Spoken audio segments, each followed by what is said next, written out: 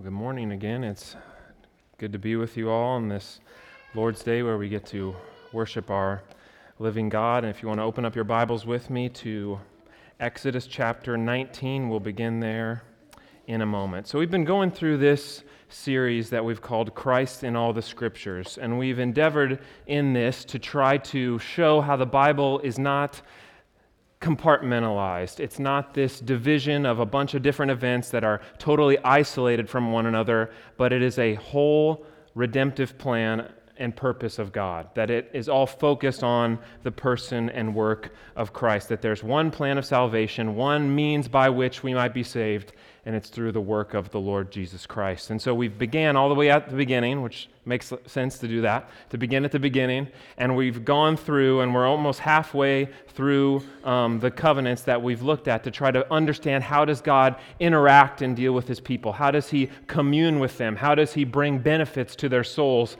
How does He establish relationship with them? And we've seen that it's through covenant. This is how God relates to His people, is by means of covenant. And we've seen this is true not only in the Old Testament, but also in the New. And we started all the way back in the beginning, in the book of Genesis. We started in the Garden of Eden. We looked at this covenant of works in the garden, that Adam was a creature made in the image of God. He was perfect in righteousness and holiness. He was called to obey God. He was called to obey His commands, obey His law perfectly, perpetually, and personally. He was called to guard and keep this garden that God had kept for him, that God had placed him in. And if he did what God commanded, if he obeyed, he would enter into glory. He would enter into eternal life. He would eat of the tree of life, and he would have everlasting Sabbath rest with God forever. He was commanded to do what God said, and he would have life. And so this is why we call this a covenant of works, that he was to do what God commanded, and God would give him the reward. He would earn what he had earned, which was eternal life with God. But as we know, Adam did not do this. Adam failed. Adam failed. He ate of the tree of the knowledge of good and evil. He did not do what God commanded. He broke God's covenant. And so as we read, the curses of this covenant fell on Adam. Not that Adam, but all of creation, right? Not just Adam in the garden, not just Eve, but all of creation was called and was taken to task for this sin that Adam committed. They were exiled from the garden. They were exiled from God's special dwelling place on the earth. They had violated this covenant, and to remember what God had did, He placed a cherubim angel with a flaming sword to protect this garden, showing that this was no longer a means by which man could be made right with God because of the sin of the world. But we also saw shortly after this that God promises to make a way in this covenant of grace, that even in the midst of this curse and the curses He pronounces on the serpent and the woman and the man, God promises to send forth one born of a woman, the seed of the woman that will crush the serpent's head, that will destroy Satan and all the effects of sin in the world. And this was obviously pointing to the work of Christ all the way back in Genesis chapter 3, this promise of the seed of the woman. And so this promise is what we've tried to follow as we've gone through these other covenants. We've looked at the Noahic covenant, and we saw how God preserves His creation. Even though it's sinful and fallen, He's promised to preserve it until the day of judgment for the sake of Christ and His people. And we move to the Abrahamic covenant, which creates a people, where Abraham is given many promises by God of a land, of a people of many descendants. And we see that even though these have an earthly fulfillment in the land, we saw that they pointed to something greater and other than just Abraham's physical descendants, but they promised a spiritual land greater than the physical land, the new heavens and the new earth, and a people that were united to Christ, the seed not only of Adam, but the seed of Abraham that would bless the nations. And so this morning, hopefully that brings us all up to speed where we're at. This morning we're going to be looking at the Old or Mosaic covenant, the Old or Mosaic covenant, that now we find the people of Israel in slavery, in bondage, just like God had said would happen, we find the people there in bondage in Egypt. And we'll see this morning that God has not forgotten his promises, that he's not forsaken his people, that he has a plan of redemption that he is going to carry out, and he's going to do it and reveal his plan of redemption in this covenant, as he does in all of the covenants. And so it's important to remember this, that as we're going through the Bible, we're not just kind of looking at this information and saying, that's cool, or that's interesting, or look at this connection. This is God's plan of salvation that he's revealing progressively. He began in the garden. He's brought it to completion in the work of Christ. And so it's important that we see that all of this is not just random events, but it is the work of our triune God. And so we'll see this morning that God is going to fulfill his promise to Abraham. He's going to give laws and a land to this people, but ultimately we're going to see how this points the people and us to the finished work of Christ. That is the only way that we can be saved and made right with him. So I'm going to pray for us this morning after I read our passage in the book of Exodus, and we're actually going to look at a short passage in the book of Deuteronomy. So we're going to begin at Exodus 19. I'm going to read several verses there. We'll turn over to Exodus 24 if you want to put your finger there. And then we'll finally look at one passage in kind of summary in the book of Deuteronomy chapter 30. So this is the word of the Lord. Exodus 19, verse 1. On the third new moon after the people of Israel had gone out of the land of Egypt, on that day they came into the wilderness of Sinai. They sent out from Rephidim and came into the wilderness of Sinai, and they encamped in the wilderness. And there Israel encamped before the mountain, while Moses went up to God. And the Lord called out to him out of the mountain, saying, Thus you shall say to the house of Jacob, and tell the people of Israel, You yourselves have seen what I did to the Egyptians, and how I bore you on eagle's wings, and brought you to myself. Now therefore, if you will indeed obey my voice and keep my covenant, you shall be my treasured possession among all peoples. For all the earth is mine, and you shall be to me a kingdom of priests and a holy nation. These are the words that you shall speak to the people of Israel. So Moses came and called the elders of the people and sat before them all the words that the Lord had commanded him. And all the people answered together and said, All that the Lord has spoken, we will do. Now, if you turn to Exodus 24, we see this covenant that is kind of mentioned here. We see it formally inaugurated in chapter 24, this Mosaic covenant that God made with the people at Mount Sinai. We begin at Exodus 24, verse 3. Moses came and told the people all the words of the Lord and all the rules, and all the people answered with one voice and said, All the words that the Lord has spoken, we will do. And Moses wrote down all the words of the Lord. He rose early in the morning and built an altar at the foot of the mountain, and 12 pillars according to the 12 tribes of Israel. And he sent young men and the people of Israel who offered burnt offerings and sacrificed peace offerings of oxen to the Lord. And Moses took half of the blood and put it on the basins, and half of the blood he threw against the altar. And then he took the book of the covenant and read it in the hearing of the people. And they said, All that the Lord has spoken, we will do, and we will be obedient. And Moses took the blood and threw it on the people, and said, Behold, the blood of the covenant that the Lord has made with you in accordance with all these words. And if you turn to Deuteronomy chapter 30, we're skipping a bunch of chapters and a bunch of books of the Bible, right? But we come to the end of the kind of the book of Moses, this final kind of renewal of the covenant that's happened, and we read in Deuteronomy chapter 30, verse 15, we see a sort of summary of all that God has said in this covenant. And he says this, See, I have set before you today life and good, death and evil.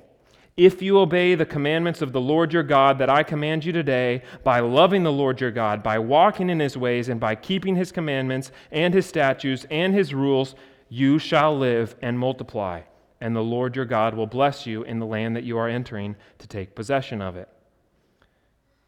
But if your hearts turn away, and you will not hear, but are drawn away to worship other gods and serve them, I declare to you today that you shall surely perish.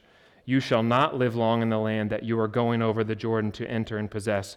I call heaven and earth to witness against you today that I have set before you life and death, blessing and curse. Therefore, choose life, that you and your offspring may live, loving the Lord your God, obeying his voice, holding fast to him, for he is your life and the length of days, that you may dwell in the land that the Lord your God swore to your fathers, to Abraham, to Isaac, and to Jacob, to give them. Amen. Let's pray this morning. Lord, we thank you for your holy, infallible word.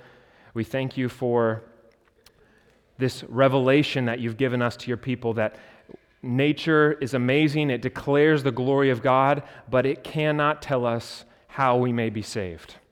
We need your word to tell us how we might be saved. Not only our need for a Savior, but what Christ has done to save us from our sins.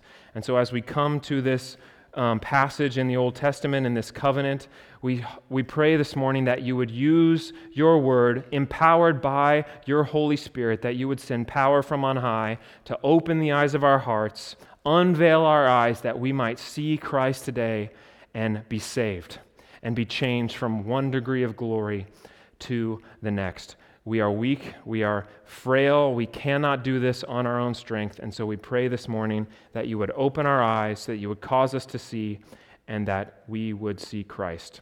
We pray all these things in your Son's name. Amen. Amen.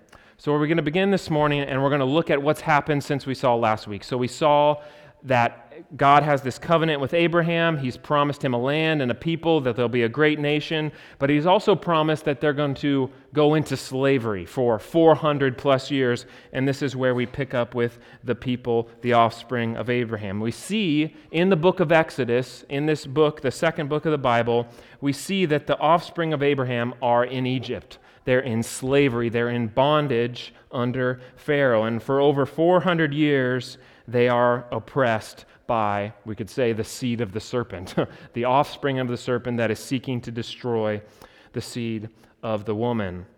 And even though Pharaoh tries to snuff out these people, right? You remember he takes the firstborn or the male children and he tries to kill them. He tries to destroy the seed of the woman. God brings forth a deliverer through this. He brings forth a deliverer for his people by the name of Moses. And through a series of events that we don't have time to get into today, the burning bush and all these things, Moses is commissioned by God and sent to deliver the people from slavery in Egypt. He is the deliverer. He is the one that's going to bring the people out of Egypt, sent by God. But ultimately, we know that it's God that's going to redeem his people. And this is to show them that they are helpless. In their bondage, in their slavery, they cannot save themselves. They need God to do this, and this is what we see in the great judgments in the book of Exodus. We see the 10 plagues. We see all these judgments that are brought on the people of Egypt. And in the final plague, God brings an angel of death to kill the firstborn children. But in the land of Egypt, for the people of Israel, God provides a substitute by this Passover lamb, that by the blood applied to the people, death might pass over them. And many of us are familiar with this story. In this great final act of judgment, God brings his people through the Red Sea on dry land. He judges their enemies, and he saves his people through this event that we call the Exodus. So what's the point of that? God is faithful to his promise, and God is faithful especially to his promise to Abraham, that he's not going to abandon these people, he's not going to leave them in slavery, he is going to deliver them through this Exodus event. That God has redeemed his people, and what we're going to see today is he's going to enter into covenant with them. Why is this necessary? Why is this happening? That's what we're going to talk about today. And how does this covenant not only look back on what God has done in the past, but also point us forward to what God will do through Christ. And so this leads us this morning to our second point, the Mosaic covenant, or the Old Covenant as God refers to it. So if you want to follow along on your outline, you can see there we come to the second point, the Old or Mosaic covenant.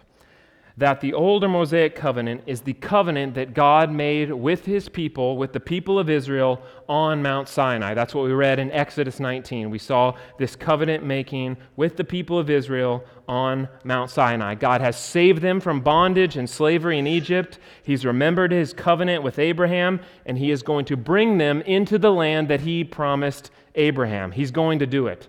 And he is going to make them a great nation, but ultimately, they will be the people that bring forth the Messiah, the Christ, the blessing from Abraham that blesses the nation. And that's what we saw in Exodus 19. We see really, in simple terms, this is what the old covenant is what we see in Exodus 19. God promises to be their God. They will be his treasured people, a kingdom of priests, a holy nation. If you look at Exodus 19, you can see these promises. God said, I will be this. But we also see that they are commanded to keep this covenant. They are to observe the commands of this covenant. They are to observe his voice, obey his voice. This is how they are to keep this covenant. And we don't have time to get into all this morning, but if you turn one more chapter to Exodus 20, we see God also gives laws to this people. He doesn't just covenant with them, he gives them a law really as a covenant. We see this in the Ten Commandments. Many of us are familiar with these. The first 4 concerning the love that we need to have toward God, and the last 6 concerning the love that we should have toward our neighbor. So God gives this law, the law of God, he gives it to the people. And even though this law will go on to be expanded in the over 600 commandments we see in the civil and the ceremonial laws, these 10 commandments form the heart of this covenant.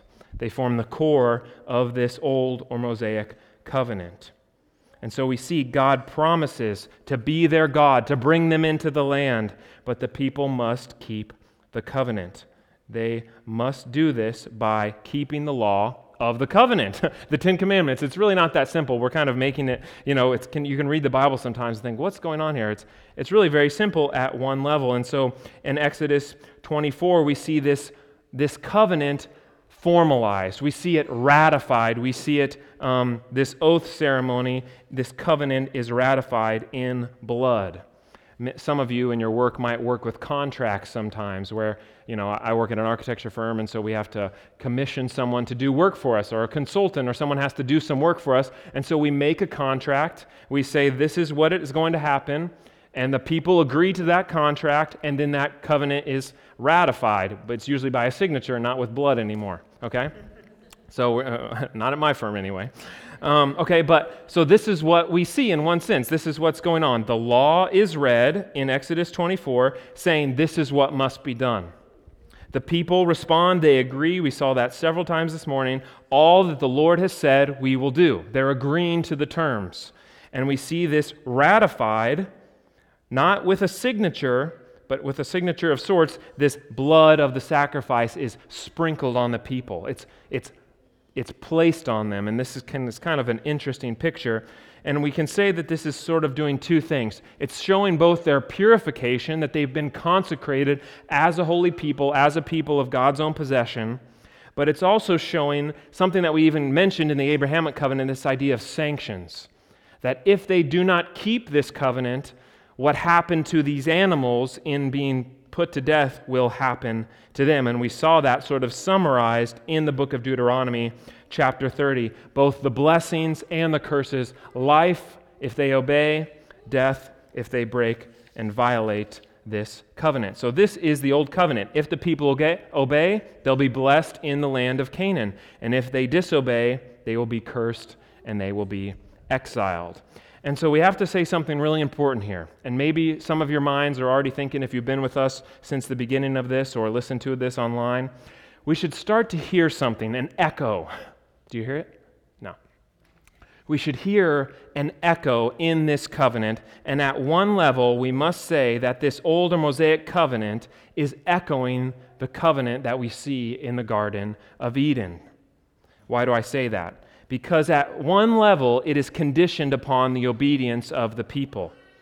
This was a type of a works covenant for life and blessing in the land of Canaan. Not for eternal life, not for glory. This wasn't promising eternal life, but earthly, temporal life in the land of Canaan, in the promised land. So we can say that this is echoing the covenant of works in the garden. Just like Adam was to work and then enter God's Sabbath rest, so the people of Israel must obey, and then they would enter the earthly rest in the land of Canaan. But at the same time that we have that thought in our mind, we should also feel a tension in our minds. What do I mean?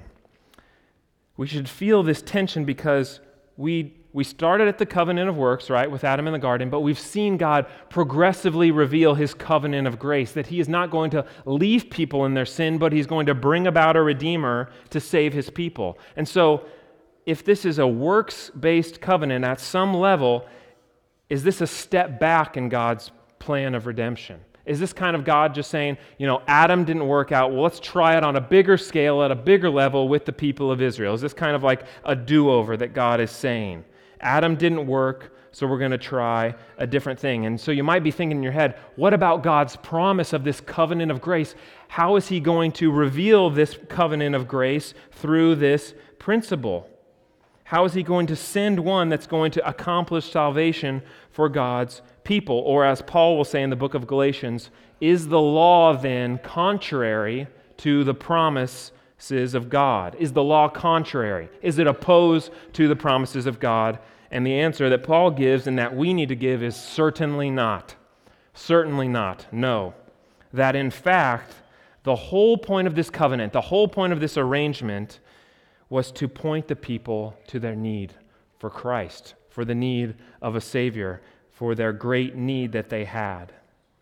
That because of the fall into sin and because of man's sinful state, man is now utterly unable to enter God's presence. Man is utterly unable to save himself, to earn glory, to earn heaven. Man cannot keep God's holy and righteous law perfectly. And because of our sin, because of our uncleanness, we cannot enter God's holy presence. We are unable to in our sinful state. We need a perfect law keeper. We need a perfect obedience. And so no one can say after the fall, well, sin is not that bad. It's not really a big deal. It doesn't really keep us from God. It's just kind of a minor stumbling block, but we can overcome it. No, this is a giant picture of man's inability to save themselves. And Israel, as a nation, is kind of like a giant picture lesson of what happened in the Garden of Eden, except now there's sin involved. Except now there's sin involved, that man can be given every earthly blessing, every great and not godly, Man can be given every good thing on the earth, every comfort, every external benefit, just like Adam was given. But now, because of sin, those earthly benefits and blessings cannot change our souls. They can't make us right before God. They cannot cleanse us. And so this is showing us that the effects of the fall still remain. They're still present. And we see this most clearly maybe in Israel's breaking of this covenant through many points of its history. Whether it's Israel's idolatry in the golden calf that happens 5 minutes after Moses brings down the law, they already start worshiping idols. They've already broken the first 2 commandments. They've worshiped another god and they've made an idol by which to worship. They've already broken the covenant 5 minutes after being given it. Or maybe it's the grumbling of the people, the wilderness generation that causes the whole generation that left Egypt to perish in the wilderness and to be cut off from entering the promised land.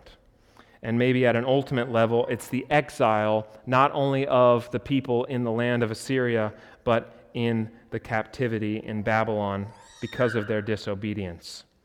That man, in his fallen state, cannot obtain the righteousness of God. It cannot do it. And so we can see these echoes of the Garden of Eden. We can see these echoes of this works principle that's operating. But even amidst this, we must see that God is continuing to reveal his covenant of grace. He's not stopped the plan of redemption. He is continuing to reveal his grace through this covenant. That God is not only holy and just, but he is also merciful and gracious. that God alone is the one that can make a way of salvation, the way of redemption. God alone is the one that can do this. And the only way this is possible is through atonement and substitution. And this is probably most clearly seen in the older Mosaic covenant in the sacrificial system. So we're going to look a little bit more closely at the book of Leviticus and the sacrificial system that is shown to us there. That the question that's at the heart of the Scriptures, and really the heart of God's revelation to us, is how can a God who is holy, how can a God who is just dwell amongst sinful people? How can God's holy presence continue amongst people that are unholy? God is just. He cannot sweep our sin under this cosmic rug. Sin has to be dealt with. Sin has to be atoned for. He is holy. He is just. Life must be accounted for. And so when we get to the sacrifices of this old covenant laid out in the book of Leviticus, in the priest and the tabernacle and the sacrifices of the old covenant, we see God illustrating something to his people in a very visible way. He's showing them something. He's not just doing this because for no reason. He's trying to show the people of Israel something, and it's namely this: the sinfulness of their sin and the purification and atonement that is necessary to enter God's presence. Because of their sin, because of their disobedience, they cannot attain the promise on their own. God has to give it by his grace, and he's showing them this. And he's showing them this through the sacrifices, that their sin is sinful. It's wrong. It's worthy of being expelled from the promised land. But he's also showing them that he has made a way of atonement, a way of purification, a way that they can enter his holy presence. And so we see this in the priests of the old covenant. We see the people need someone to represent them. They need someone to make atonement for their sins. We see this in the tabernacle, that in order to enter God's holy presence, you must be pure, you must be clean. We see this illustrated in all the numerous purity and cleanliness laws, that purity and cleanliness is required perfectly in order to enter God's presence. And we see this maybe most pointedly in the sacrifices, that the only way a sinful people can dwell amongst a holy God is by way of blood. And not just any blood, but the blood of a perfect, spotless sacrifice. This is the only way that they can enter God's presence. It's only by means of blood. But not just any blood, the blood of an innocent substitute. And this is what we see in the sacrifices. They must be pure. They must be spotless. And these sacrifices at their core were meant to remind the people of their sinfulness. It was to remind them that this is what sin deserves, namely death. That should be me on the altar. That's what my sin deserves.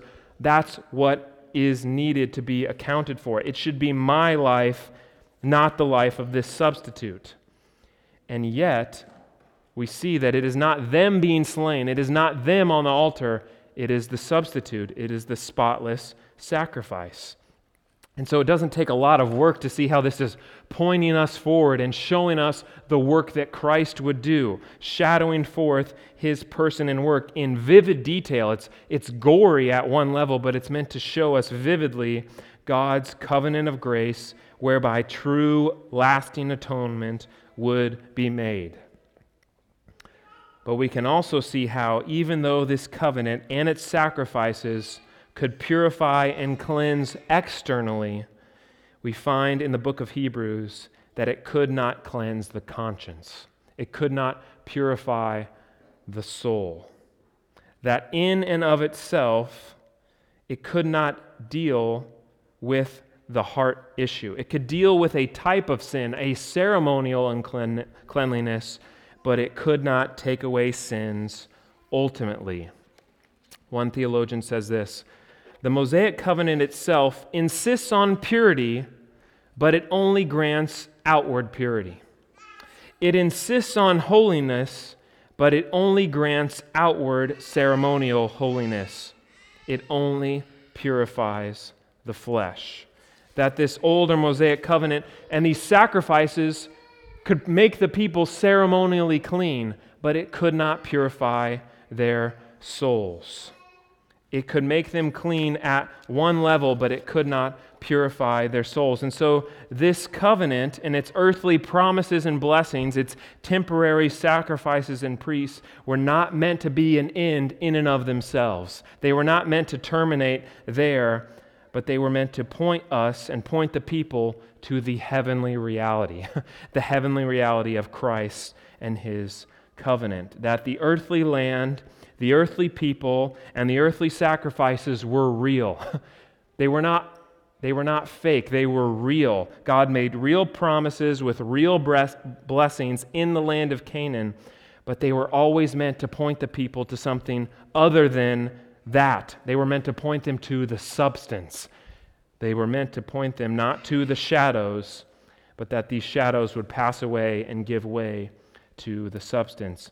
But as we look at Israel's history, we see that despite God's grace to them, despite His revealing many promises about what Christ would do, the people do not obey. They do not keep the covenant. And Deuteronomy chapter 4 actually predicts this. Moses predicts that this is happening. God ultimately predicts that He knows what's going to happen. We see that they continue to forsake God and the covenant that He made with them. They violate the laws. They break this covenant that God made with them. And just like Adam, the curses of this covenant fall on them. Hosea 6:7 says, they, talking about Israel, like Adam, transgressed the covenant. That these people of Israel will eventually be exiled. They will be put into captivity, and all the curses of Deuteronomy chapter 28 will fall on them. Jeremiah chapter 3 actually tells us that God divorces Israel because they have been unfaithful to the covenant. They have broken and violated this covenant, and we see by the end of the Old Testament, the only people that are left are the tribe of Judah. They are the only ones that have not been cut off. And so this is a very grim picture of our sin, our rebellion, and the wickedness of the human heart. And yet, when we go to the prophets, when we go to Ezekiel and Jeremiah and Isaiah, we see that they are looking forward to a day when all that God has promised in the Old Covenant will come to fulfillment. That there is a day when God will make a new, everlasting covenant that is not like the covenant that was made at Mount Sinai. If you want to turn with me in your Bibles to Jeremiah chapter 31, we read about this new covenant that is promised in the prophets. In Jeremiah 31, verse 31, says this, "Behold, the days are coming, declares the Lord, when I will make a new covenant with the house of Israel and the house of Judah. Not like the covenant that I made with their fathers on the day when I took them by the hand to bring them out of the land of Egypt, my covenant that they broke, though I was their husband, declares the Lord. For this is the covenant that I will make with the house of Israel after those days, declares the Lord. I will put my law within them, and I will write it on their hearts. I will be their God, and they shall be my people. And no longer shall each one teach his neighbor and each his brother, saying, Know the Lord, for they shall all know me, from the least of them to the greatest, declares the Lord. For I will forgive their iniquity, and I will remember their sin no more." We see that in this covenant that is promised, God is going to write His law not on tablets of stone, but on hearts of flesh. He is going to put His law within them, that all that are in this covenant will know the Lord. They will be taught by God. He will forgive their iniquity, and He will remember their sin no more. This is what God is going to do. I will, I will, I will. And so this brings us to our third and final point this morning, the new covenant in Christ. The new covenant in Christ. that as we come to the New Testament, as we come to the new covenant, we see that what Christ is doing in his incarnation, in his sufferings, and in his glory is not something separated from the Old Testament. It's not a new plan of salvation. It is, in fact, the fulfilling of all that the Old Testament pointed to. That the shadows have given way to the substance. What do I mean? Christ has come to bring a new and greater exodus. He's come to bring his people not out of slavery in Egypt, but slavery to sin and death. Christ has come as the true Passover lamb, whose blood would be applied so that death might pass over his people. He's come as the better Moses, who ascends not the earthly mountain, but the heavenly mountain of God, as our eternal mediator and our great high priest, who ever lives to make intercession for us.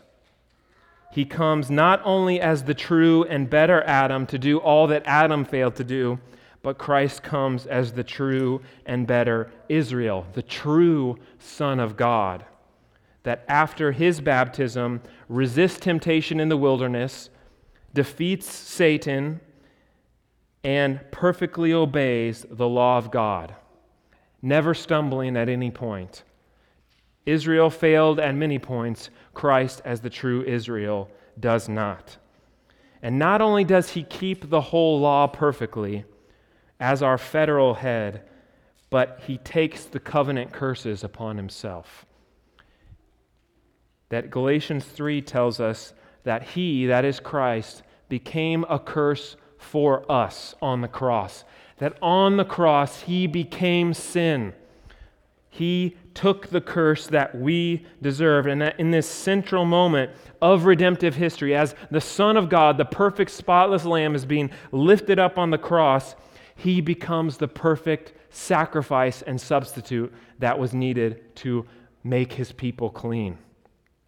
The sacrifice whose blood is not like the blood of bulls and goats that could never take away sin, but whose spotless blood cleanses us from all unrighteousness. The perfect, spotless Lamb that is secured for us an eternal redemption.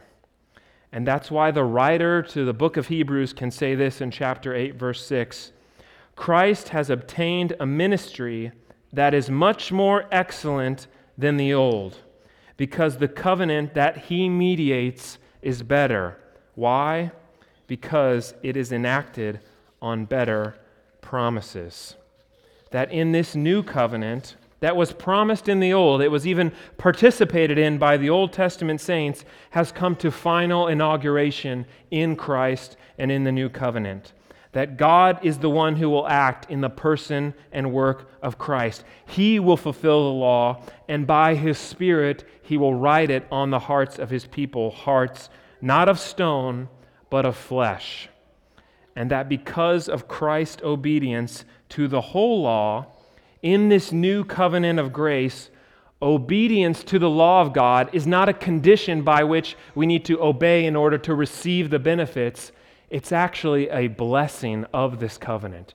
Christ has obeyed. He has done the work and entered God's Sabbath rest. Now, because of what Christ has done, we obtain the blessings not by working, but by faith. Not by obedience, but by belief.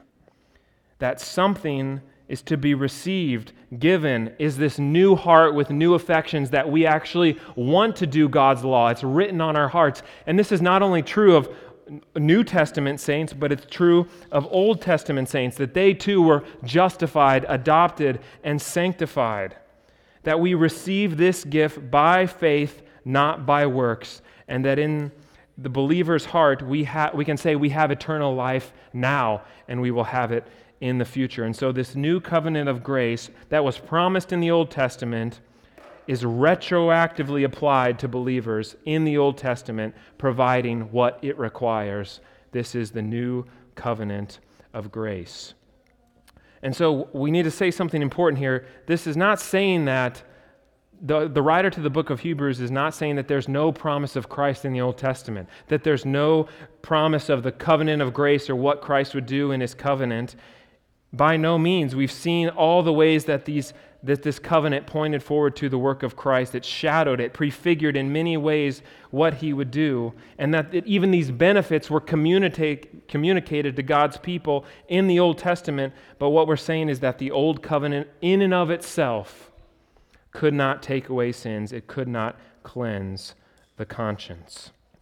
So what do we need to take away from this as we step away and try to seek some application? How do we apply this Mosaic covenant as we see its fulfillment in Christ?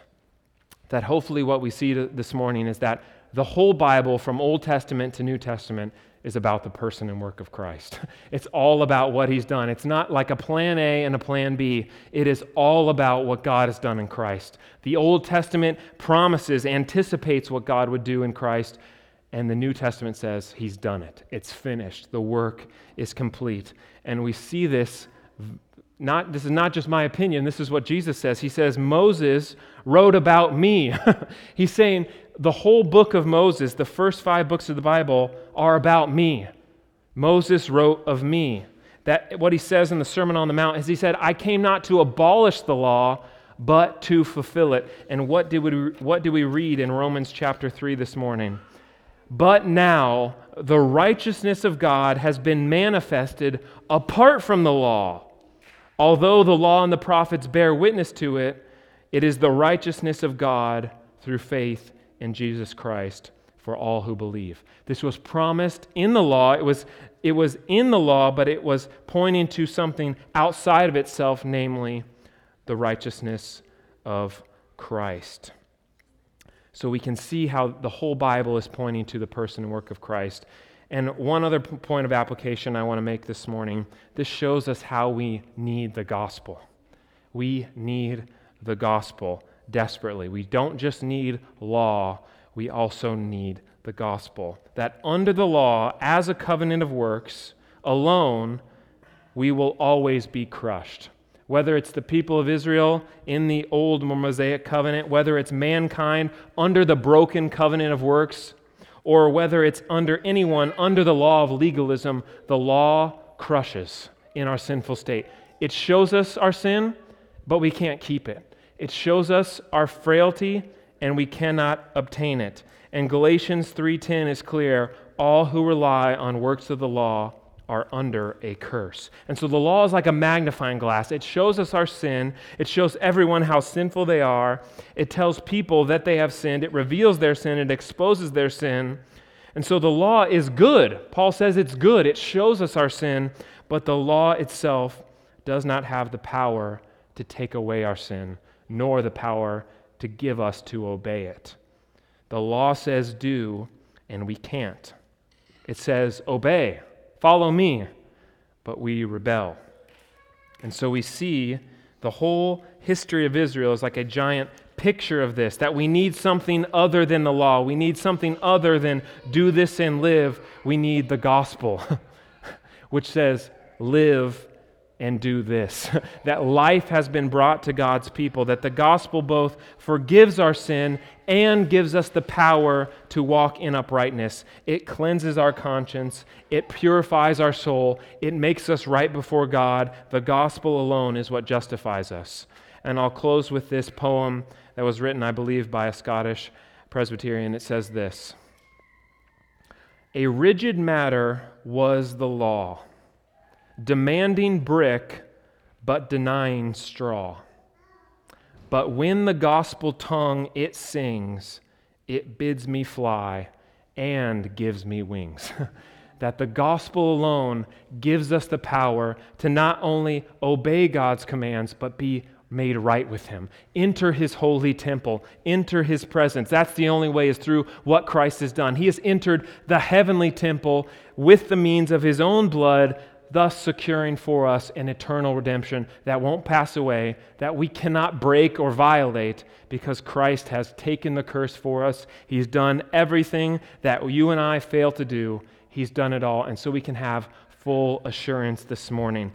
And we can close with what the writer to the Hebrews says in chapter 10. Therefore, brothers, since we have confidence to enter the holy places by the blood of Jesus, by the new and living way that he opened for us through the curtain that is his own flesh, and since we have a great high priest over the house of God, let us draw near with a true heart in full assurance of faith, with our hearts sprinkled clean from an evil conscience and our bodies washed with pure water. Let us hold fast this confession of our hope without wavering. Why? Why can we hold fast this confession without wavering? Because he who promised is faithful. He is faithful. He is going to do it. He's going to bring us to glory. He's promised it. He's covenanted to us that he would do it. And so we have assurance this morning that God is gracious. He will not only look on us in our sin, but he will look on us who have been united to Christ by faith. Let's thank him and praise him for his grace. Let's pray this morning. Lord, we thank you this morning for all that you've done for us in Christ. That left in our sin and in our own devices, we could not be made right with you. That as we think this morning about the ways that we've broken your law, the ways that we've disobeyed, the ways that we knew what was right and either didn't do it or did the opposite of it. And so our consciences convict us. They accuse us. Satan himself accuses us of the ways that we've transgressed. He stands ready to accuse the people of God. But we thank you for Christ, the great high priest, who has clothed us not in filthy rags, but in the pure white garments of his righteousness. And so we can actually stand before a holy God, not in our righteousness, not by our works, but by the work of Christ alone. Help us to trust in this promise. Help us to trust in your faithfulness, that you have promised it, you have completed it in Christ, and you will bring it to consummation in the new heavens and the new earth. And so this is our hope this morning. This is our hope. No matter how frail we might feel, no matter how much Satan and our sin accuses us, we have true, lasting hope this morning that Christ has done it all, and we can look to him by faith this morning and rest in his promises as we look forward to the true promised land, the new heavens and the new earth in which righteousness dwells. We pray all these things in the name of the Father, the Son, and the Holy Spirit. Amen.